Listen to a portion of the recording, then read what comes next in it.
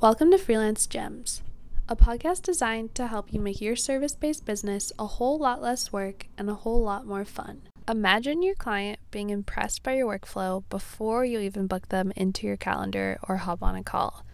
They feel like every step has been planned out and they're being guided through a process that works, instead of trying to make it up on the fly with you over way too many emails. Now imagine on your end, logging on to Zoom for a 15-minute consult call that actually only needs to be 15 minutes long, already knowing their budget, their goals, and why they even chose to work with you, meaning you can focus less on trying to pull those important details from them and more on digging deeper and seeing if you even want to work with them.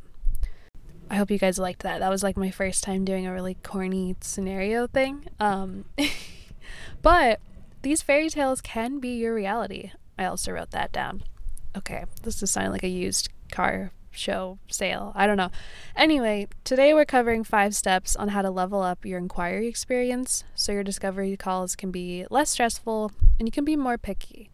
Honestly, this whole episode is just about being picky. I don't know about you guys, but I've had some pretty messy inquiry experiences with my clients where I barely knew what was going on more than them, and I'm supposed to be organizing the whole process, so you can guess how that went.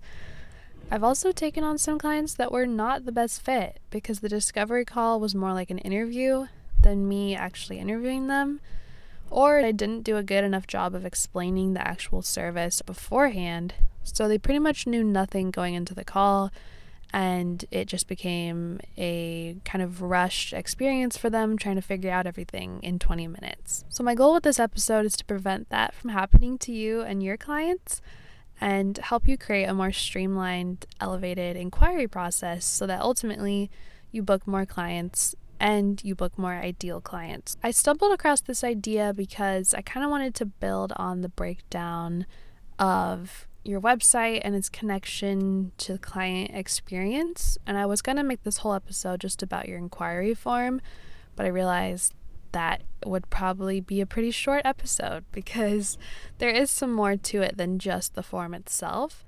But I based this whole process around your inquiry form being a really good initial filter.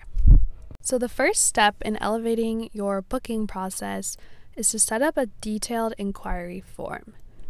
Other people will say the opposite and make it as short as possible to prevent any friction, but I stand by having a medium to long inquiry form. And I say medium to long because the more booked out you are, the longer it can be. But at any stage, here's the essentials you should be asking: their name, their website, their socials, their budget, their ideal timeline or launch date if it's a one-time project, why they want to work with you, where they found you, and which service they're interested in of yours, as well as what their goals are with working with you.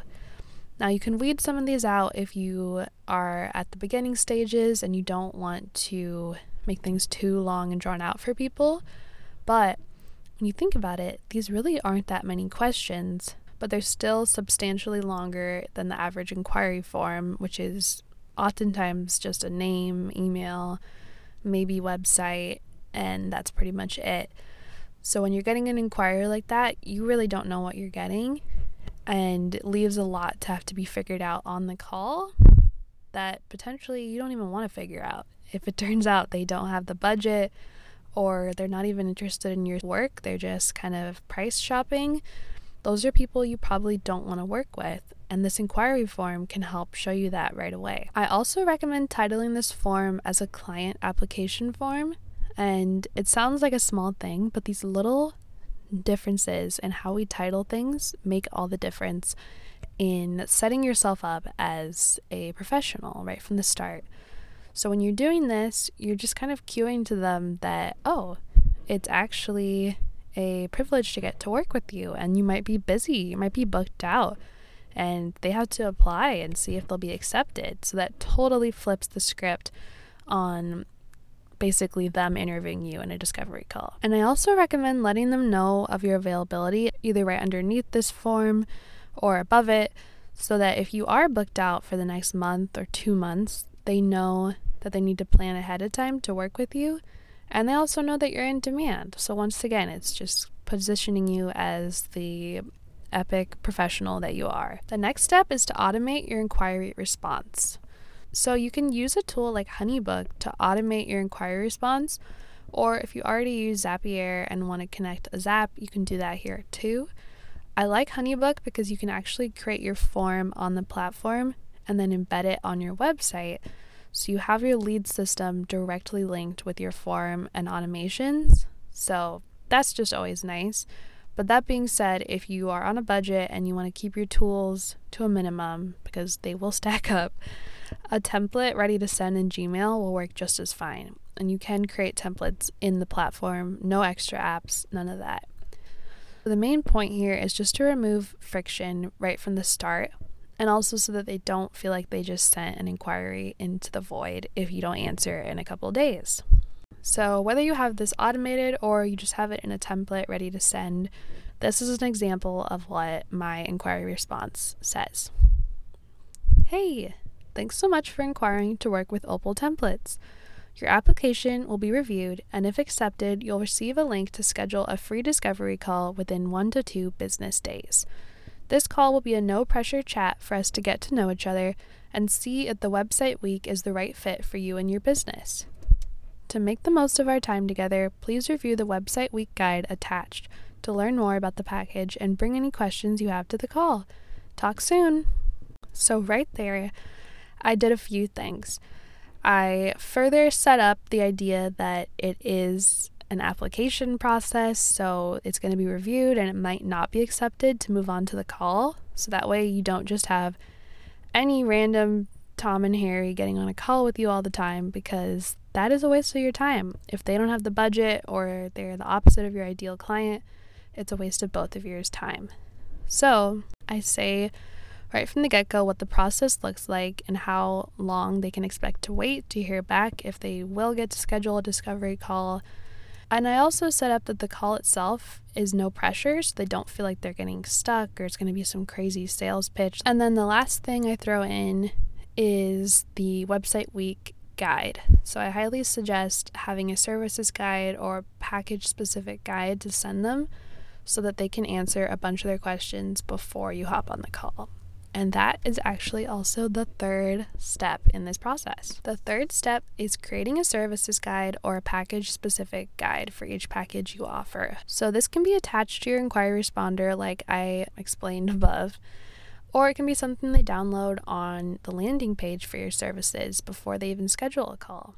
I actually recommend having both a landing page for each service as well as a services guide, just so that they have this one spot that can really get into the nitty-gritty, and it's less about just trying to even convince them that they want the package, because that's what your landing page has done, and it's more about letting them know the details of the process, the deliverables, and things like that. This sets you up so that the call is really just a place to answer any remaining questions, but mostly just to get to know each other and affirm that you want to work together. The fourth step is to create a red flag client scorecard to fill out on the discovery call. So score them on things like if they talk to you in a condescending tone, if they have a goal that's unrealistic or unaligned with your business, if they say things like I could do this myself or I could hire someone cheaper to do it, if they talk poorly about other service providers they worked with, if they repeatedly try and pick apart your pricing or ask for discounts,